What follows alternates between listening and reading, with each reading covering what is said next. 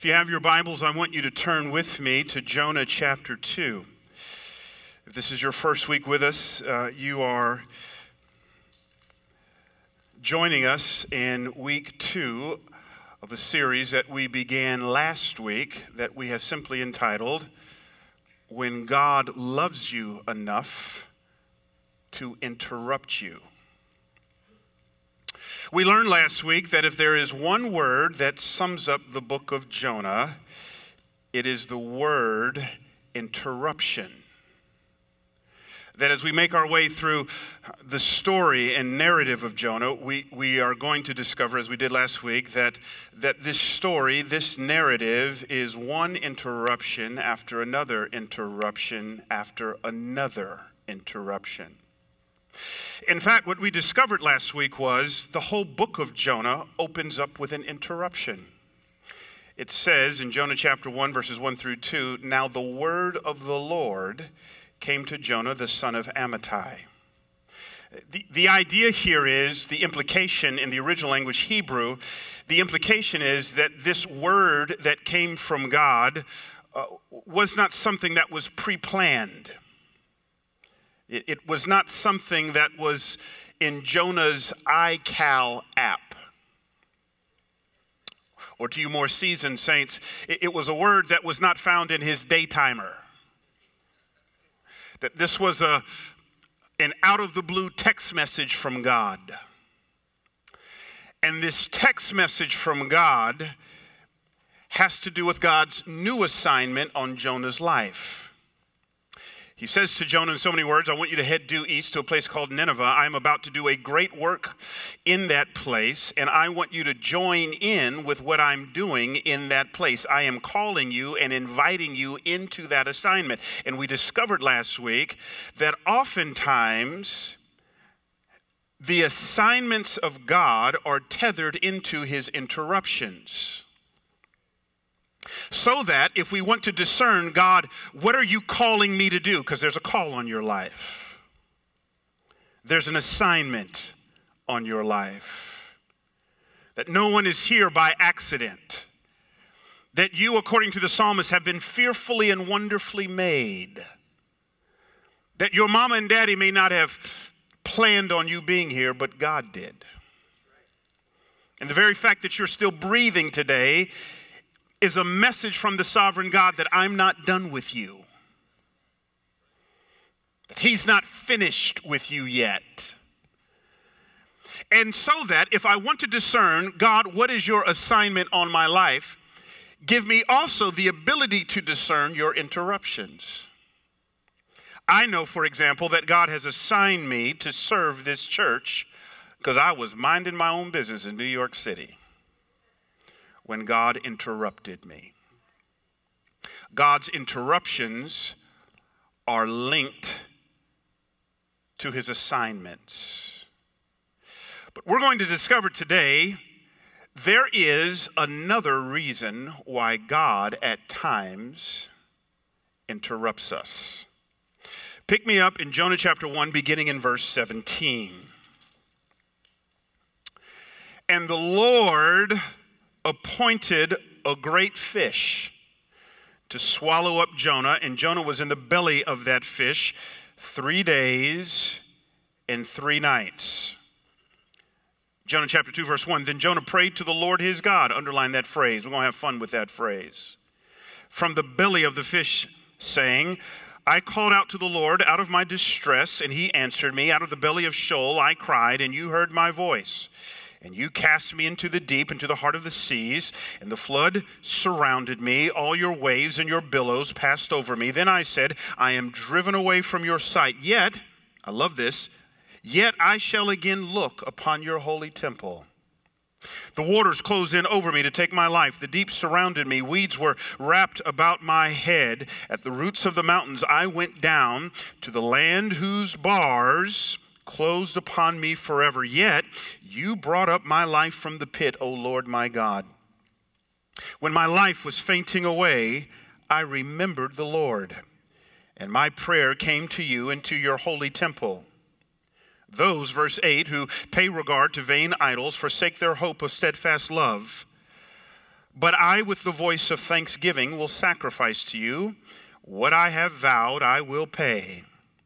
Salvation belongs to the Lord. Verse 10. And the Lord spoke to the fish, and it vomited Jonah out upon the dry land. Some of you left last week, and you left with a tension. And for many of us, last week raised more questions than it provided answers. Because most of us in this room, if we've been following God for any significant period of time, we can all attest God's interrupted me. In fact, if you have not been interrupted yet, keep on living. But the question you may have left with last week is, when God interrupts me, what do I do? I want to teach this passage, Jonah chapter 2, because this passage is going to tell us what to do when God interrupts you. What to do when God interrupts you. I'm going to show you 3 things to do, not if you get interrupted, but when you get interrupted. In the game of sports, there's something called a timeout. All a timeout is an interruption. More times than not, when the coach calls a timeout, it is because this coach is seeing things on the field or on the court they do not like. This coach is watching the events unfold among his or her players. And this coach is concerned. Maybe the players aren't executing the plays, or the players are making too many turnovers, like last night, Golden State. And so here is this coach concerned that things are not going well among his team on the court or on the field. So this coach will call a timeout. All a timeout is an interruption. Now watch it. The coach does not interrupt the game just for the sake of interrupting the game. But the coach has a purpose behind the timeout. So that this coach will pull her players off of the field, off of the court, will huddle with those players, will address the issues, will address the problems, will address the discontinuity, and then will remedy these issues, will remedy these problems, and then send that team back out onto the field, back out onto the court, with the hopes of redirecting and rerouting the behavior, but they want to redirect and reroute the behavior to transition the team from a posture of defeat into a trajectory of victory. So that, watch this now, timeouts, which are interruptions, are always done for a purpose, and that purpose is to reroute you, but they want to reroute you so that you are positioned for victory. If you follow God long enough, God will call time out. There are times when God will look at your life and will look at my life and will not like what he sees. That there are times in my life when God peers over the balcony of heaven and he looks at my life and he says, your life is out of alignment for my assignment on your life. So that there are times, I don't like this, when God has to snatch me off the court. There are times when God has to set me down on the bench. But when God does this, he is not being punitive. When God does this, he is not being condemning. For as Paul says, there is therefore now no condemnation for those who are in Christ Jesus. But when God calls time out in my life, he does it for the purpose of saying, Brian, I need to reroute you.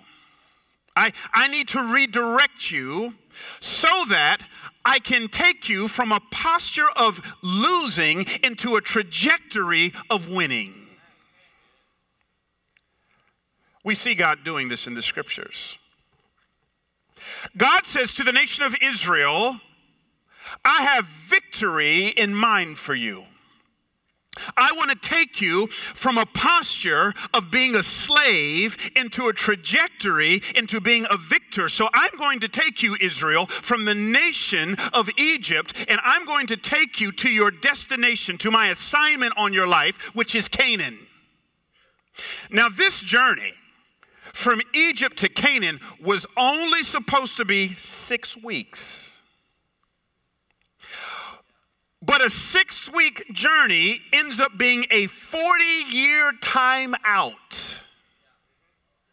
Because along the way, God's people kept living in sin, kept worshiping idols. They construct a calf. They grumble and murmur and complain against God. They get off into some stuff that they shouldn't get. So God has them take perpetual laps around Mount Sinai.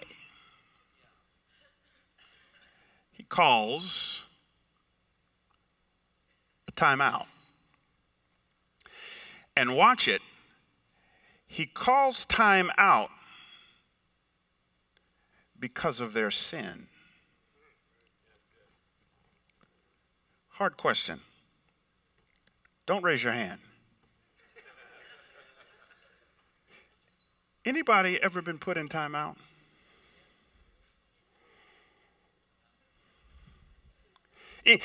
Anybody ever experienced God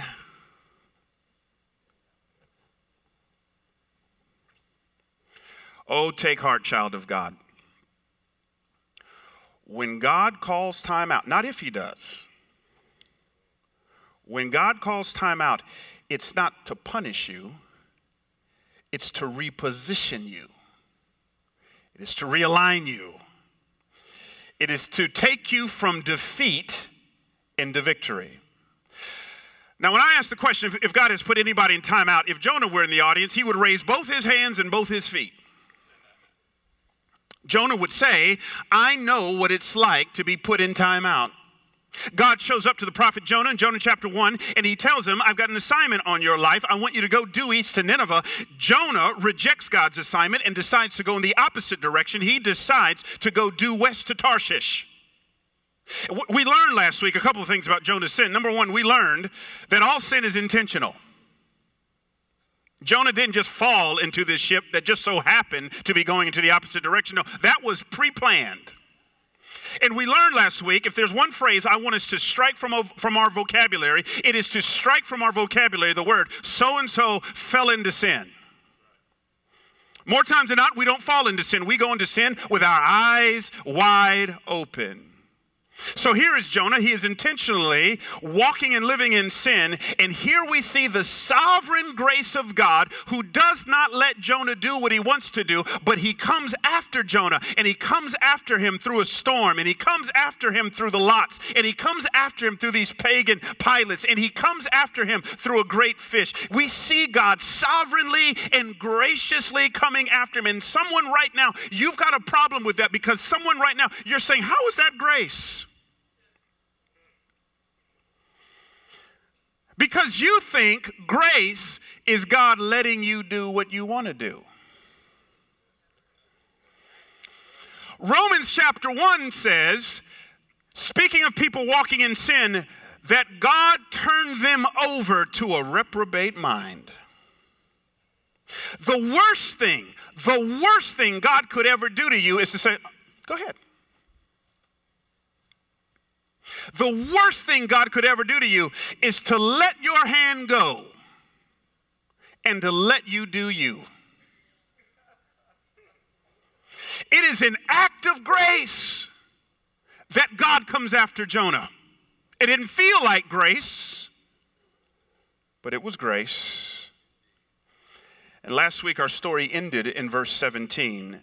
Now this is where I want us to pick up. The text says in Jonah chapter 1 verse 17, hear it now, and the Lord, circle it, underline it, put smiley faces around it, appointed appointed a great fish to swallow up Jonah. And Jonah was in the belly of the fish 3 days and 3 nights. Our text is originally written in language called Hebrew, and the Hebrew word for appointed means to assign. It means to purpose. It means to ordain.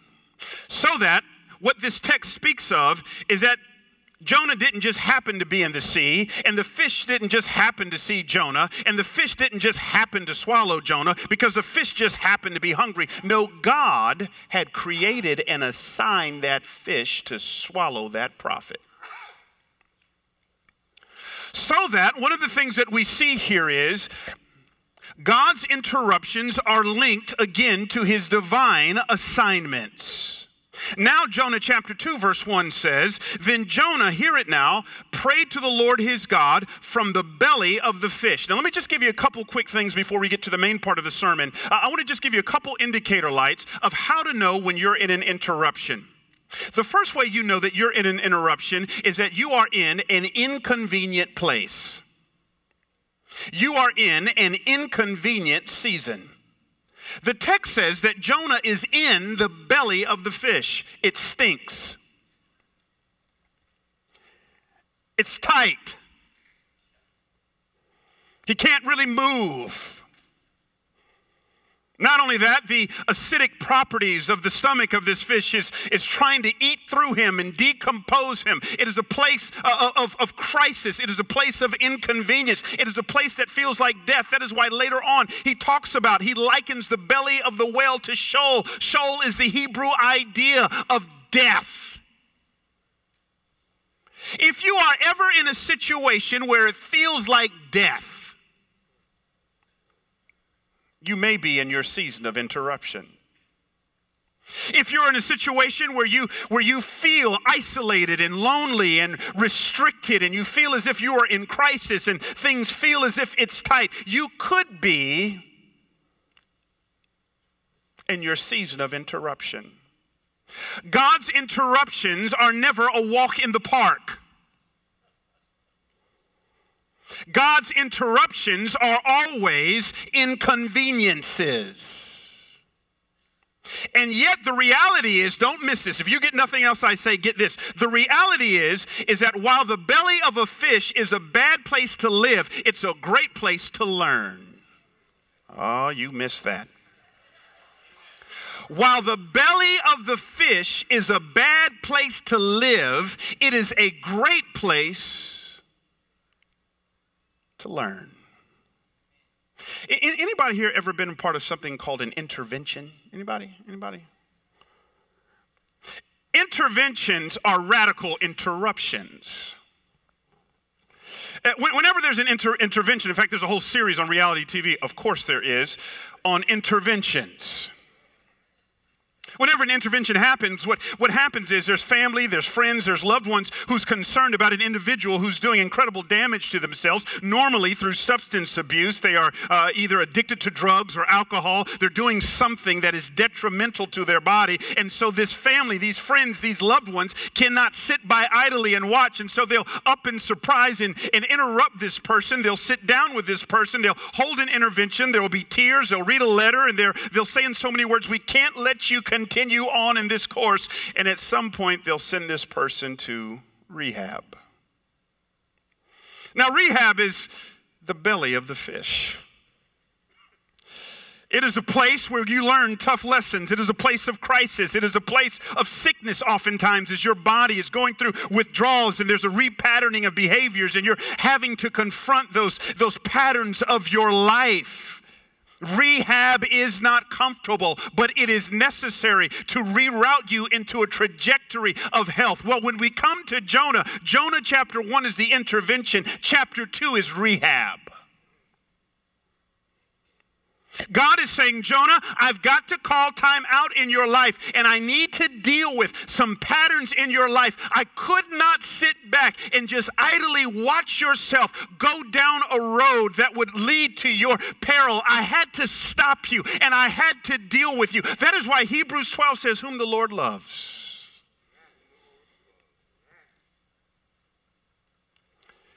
He disciplines you. Parenthetically, this is a rhema word. I'm just getting it spur of the moment. Listen, and I hope I can say this to myself when my kids get older. I think the worst thing I could do when my kids get older is to watch God interrupt them and then me come alongside and bail them out.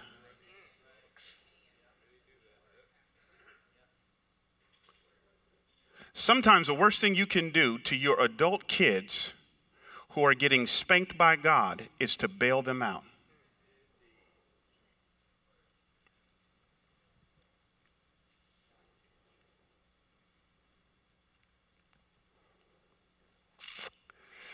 Second thing I want you to see about these interruptions is as you just walk through Jonah chapter 2, one of the things that you understand is that Jonah paints a picture in the belly of the whale that this was not a place where God was absent. Instead, it was a place where he experienced the intense presence of God.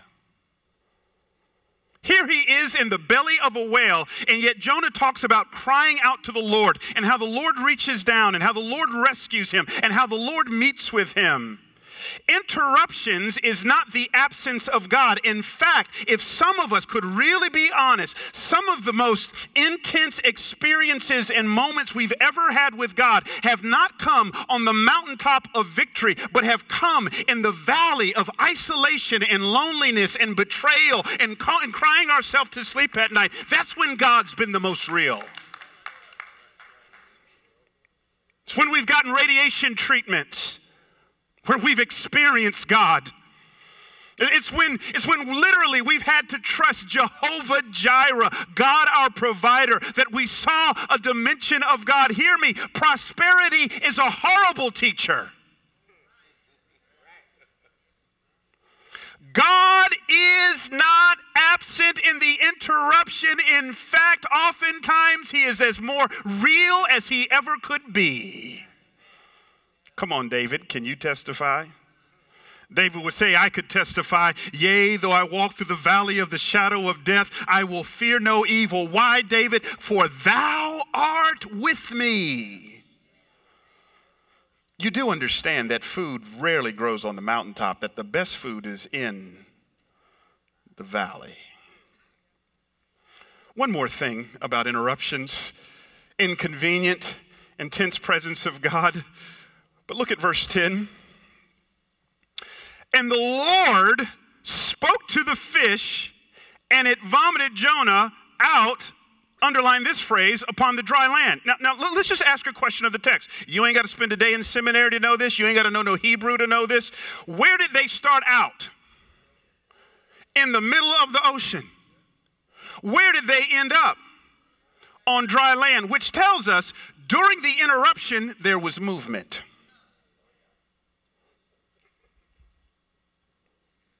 We oftentimes think that interruptions are static parentheses. That interruptions are just kind of me being on a stationary bike.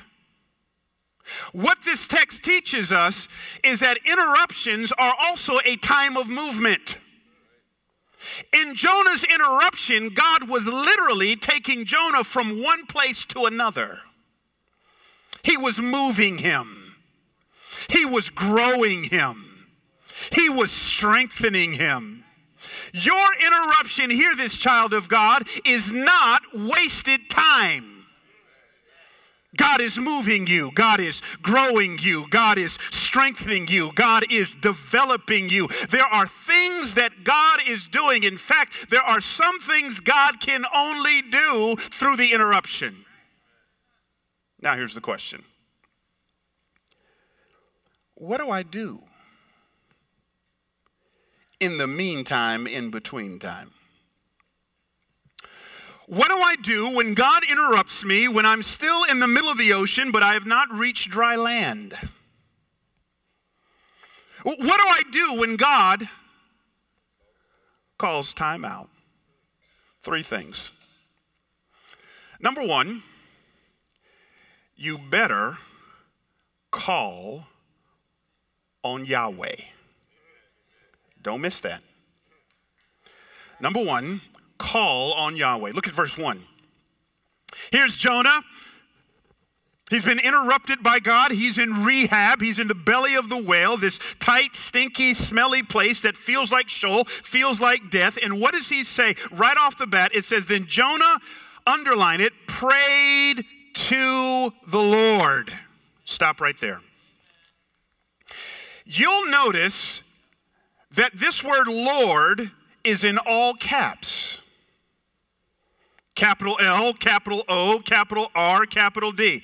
Hear me, that is for a reason. God has many names. Names like El Elyon, Elohim, Adonai, and Yahweh. The names of God in the scripture are never haphazardly used. But each of God's names point us to a dimension of his nature. And it is his nature to meet our needs. I'm going too fast. I'm going too fast. God's names point us to his nature. And it is his nature to meet our needs. So that when you find yourself in crisis, if you want a specific answer to your need, you better know the specific name of God. For example, my father's name is Crawford Wheeler Loritz Jr. Praise God, I was not a third. Some people know him as Crawford. His mama and daddy called him CW. Some people call him pastor. Other people call him doctor. Me and my siblings, we call him dad.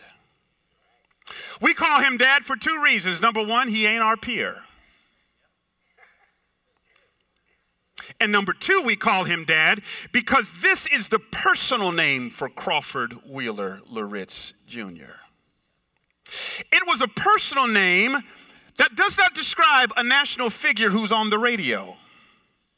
But it describes a personal God who walks with me, who provided for me, who protects me, who looked out for me, who put money in my bank account, who put food on my table. When we come to this text, the text does not say that Jonah called on El or El Elyon or Elohim or Adonai. The text says he called on the Lord, all caps, which simply is Yahweh. Yahweh is the Hebrew equivalent of dad. This was the personal name for God. In fact, to the Jews, this name was so personal, watch it now, that the Jewish scribes would never spell the name completely out. They would always abbreviate it, and after they abbreviated it, they would burn the pen. It was a sacred name for God. It spoke of a God who didn't just sit up high, but who walked with me. It spoke of a God who fought my battles. It spoke of a God who put food on my table. It spoke of a God who rescued me out of trouble. In fact, this is the name that David uses in Psalm 23 when he says, yea, though I walk through the valley of the shadow of death, I will fear no evil, for you are with me. But how does that psalm get started? The Lord is my shepherd. Jonah says, I have found myself in an interruption. I am in crisis mode. I am in the belly of a whale, and I want to get out of this place, and so I ain't going to just call on El or El Elyon or Adonai. I am going to call on Yahweh. Oh, I'm here to tell you that the same Yahweh who got Jonah out of the belly of the whale is the same Yahweh who wants to get you out of your crisis, is the same Yahweh who wants to meet with you, is the same Yahweh who wants to put food on your table. That's the God you need to call. Aren't you glad we got a personal God? Aren't you glad we got a dad? Aren't you glad we got a dad who looks out for us? That's the God you need to call. Jonah says, when I'm in crisis, I'm calling on Yahweh. Secondly, though, what do I do when I find myself in an interruption? One, you better call on Yahweh. But the second thing is found in verse 4. Will you look at it with me? Jonah said, "Then I said, I am driven away from your sight, yet I shall again look upon your holy temple." Wow. Verse 4 is interesting. It's a tad bit schizophrenic. He begins by saying, "I am driven away from your sight." It's as if he's saying, "I'm done." It's as if he's saying, "This is a wrap." It's as if he's saying, "God, you have given up on me." And then right on the heels of that despair, he now says in the latter part of verse 4, "Yet I shall again look upon your holy temple." Let me translate it for you. I'm coming out of this. What do I do when I'm interrupted by God? Number one, you better call on Yahweh. Number two, have hope. You got to be able to preach to yourself what the old Negro spiritual says, that trouble don't last always. That you're going to come out of this. There needs to be hope. What is hope? We got to talk about hope for a minute because, hear me, hope is not optimism. Did you get that? Hope is not optimism. We got a lot of people in our country who will go and buy lottery tickets and hope their number hits. In fact, I had a great aunt, my Aunt Rebecca. My dad used to send out these prayer letters to family members and friends, and he would always end the prayer letter with a scripture reference. Well, my Aunt Rebecca would take that scripture reference and use that as the numbers for the lottery ticket. The Lord done spoke to me. 316. I want 316 on that one. That's not biblical hope. Hope is not optimism. Hope is much more. The writer of Hebrews says this about hope. Will you look at it with me on the screen in Hebrews 6:19-20? "We have this as a sure and steadfast anchor of the soul, a hope that enters into the inner place behind the curtain, where Jesus has gone as a forerunner on our behalf, having become a high priest forever after the order of Melchizedek." Don't miss this. In this text, he links hope not to a circumstance, but he links it to a person, and that person is Jesus Christ. And he says, I love the imagery, that hope is anchored in Jesus. I love this imagery when we come back to Jonah, because he's in the middle of the ocean being thrown about. But what hope does is it anchors us, even though the waves of life are bashing against us, even though there are situations when it feels as if I'm going to lose my mind. If you have Jesus and you have hooked up your ship to his anchor, it will keep you. That's hope. That's hope. Growing up, I was into wrestling. Not wrestling, wrestling. In my day, it was WWF, World Wrestling Federation. I know I done lost a whole bunch of you, but just indulge me. I was into it. Ric Flair, anybody know about Ric Flair? British Bulldogs, the Junkyard Dog. I mean, I was into all of it. Now, I hate to burst your bubble, young kids. You might want to cover your ears. All that stuff is scripted. Hear me, it's not fake. It's scripted. There's a difference. In other words, when those two wrestlers get into the ring, if you were scripted to be victorious, you didn't have any worries. It's in the script. You're going to win.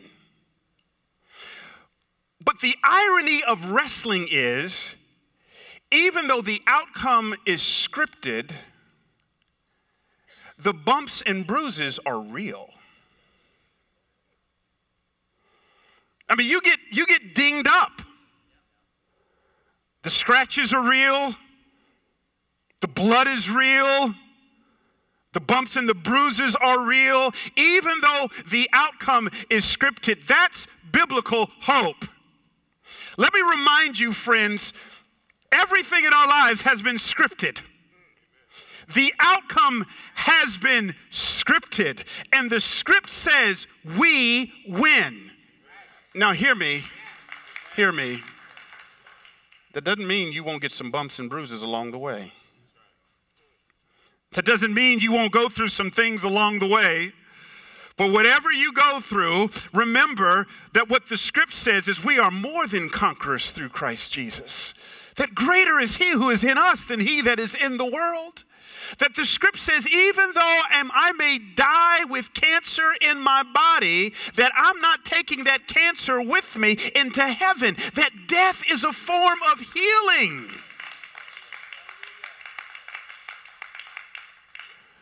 And so what happens when we're at an interruption? I'm not a big fan of the guy who said it, but it's great theology. Keep hope alive. We're coming out of it. Thirdly and finally, what do I do as we close? Look at verses 8 and 9. Jonah, in his interruption, the belly of the whale, he says, those who pay regard to vain idols forsake their hope of steadfast love. But I, with the voice of thanksgiving, will sacrifice to you what I have vowed I will pay. Salvation belongs to the Lord. You know what he's saying here? Jonah is saying, you win. God, you win. I'm submitting.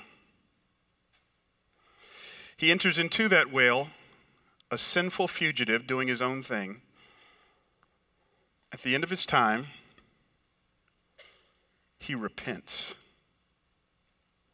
And when he repents, God commands the fish to spit him out. Hear me. The word repent simply means to change direction. It means to be rerouted. Follow the logic here. God calls time out to reroute you. If you want your time out to be a shorter season instead of a longer season, then repent. Because when you repent, you're aligning yourself with the whole purpose of the time out. And the purpose of the time out is to reroute you. And to repent means to reroute. Some of us are in a longer interruption than what God had planned because we're not repenting. Jonah says, I give. I'm rerouting. I'm doing not a 360 that starts you right back off where you were. I'm doing a 180.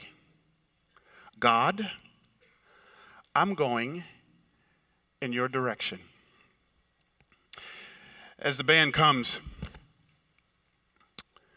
I remember several years ago, my wife and I, we were in Hilton Head Island, and I had been there several times, and it was just my wife and I, no kids, just me and my girl, kid-free zone, we just hanging. And I'd want to take her out to this special restaurant. I wasn't quite sure where it was, no problem. The car we were renting had a navigation system, and I keyed in the address to this place on my navigation system. And the voice that came over the navigation system was this lovely voice. It started speaking to me. Turn left. Turn right. Proceed 1 mile. And at some point, I'm following directions, but at some point, I said, because I've been here before, I got this. I know where it is. I know where it is.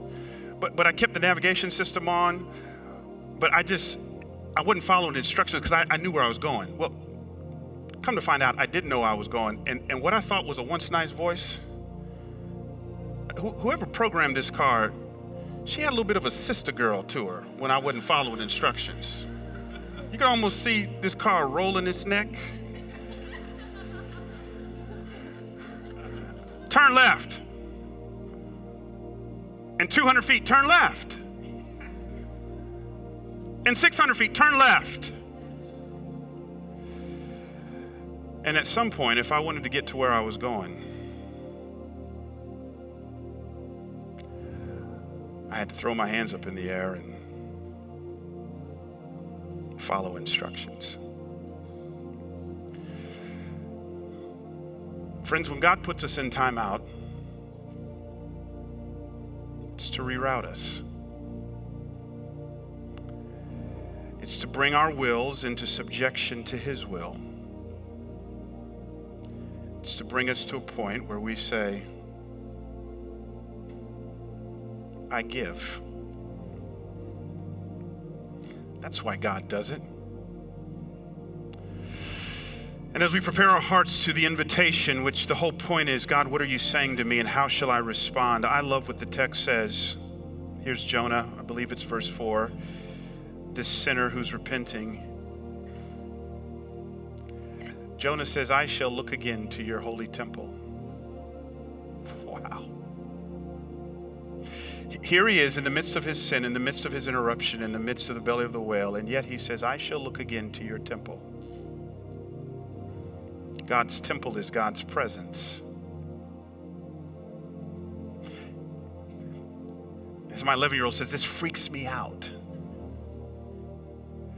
Jonah is in his sin, but even in his sin, he says, I'm going to look to God's presence. Friends, it is a trick of the enemy that oftentimes when we are in sin, the enemy would seek to tell us God doesn't want anything to do with you. And yet here is Jonah having the bold, audacious confidence in the midst of his timeout to say, I'm going to look to your presence, to your temple. Why? Because Jonah knew the temple had something called the mercy seat. And the mercy seat was the place where they sprinkled blood. And that blood covered sin. Friend, you may be out in the far country today. You may be in sin. You may be doing your own thing, but I've come by to tell you, don't believe the lie of the enemy who would seek to tell you God doesn't want anything to do with you. God says, even in the midst of your sin, even in the midst of the affair, even in the midst of the lies, even in the midst of doing Project You your way, ignoring Him, that you can still look to the temple, to the presence of God. Why? Because Jesus Christ was that spotless lamb whose blood was sprinkled once for all on the mercy seat for you.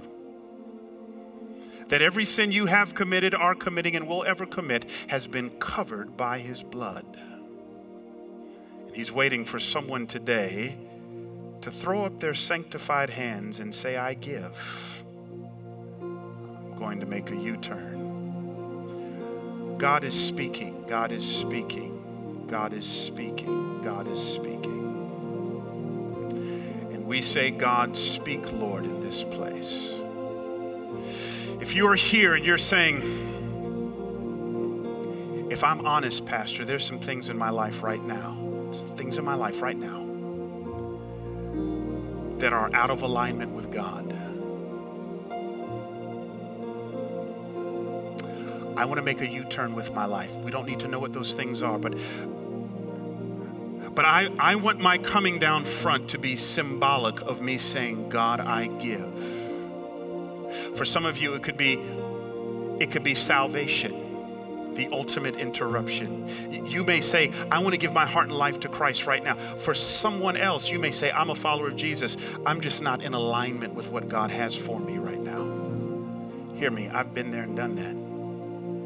We don't know each other real well, but over the course of the next 20, 30 years, until I become pastor emeritus and gets on the next pastor's nerves, I'll share some things with you. But hear me, I know what it's like to call myself a follower of Jesus and to go to Tarshish when God says go to Nineveh.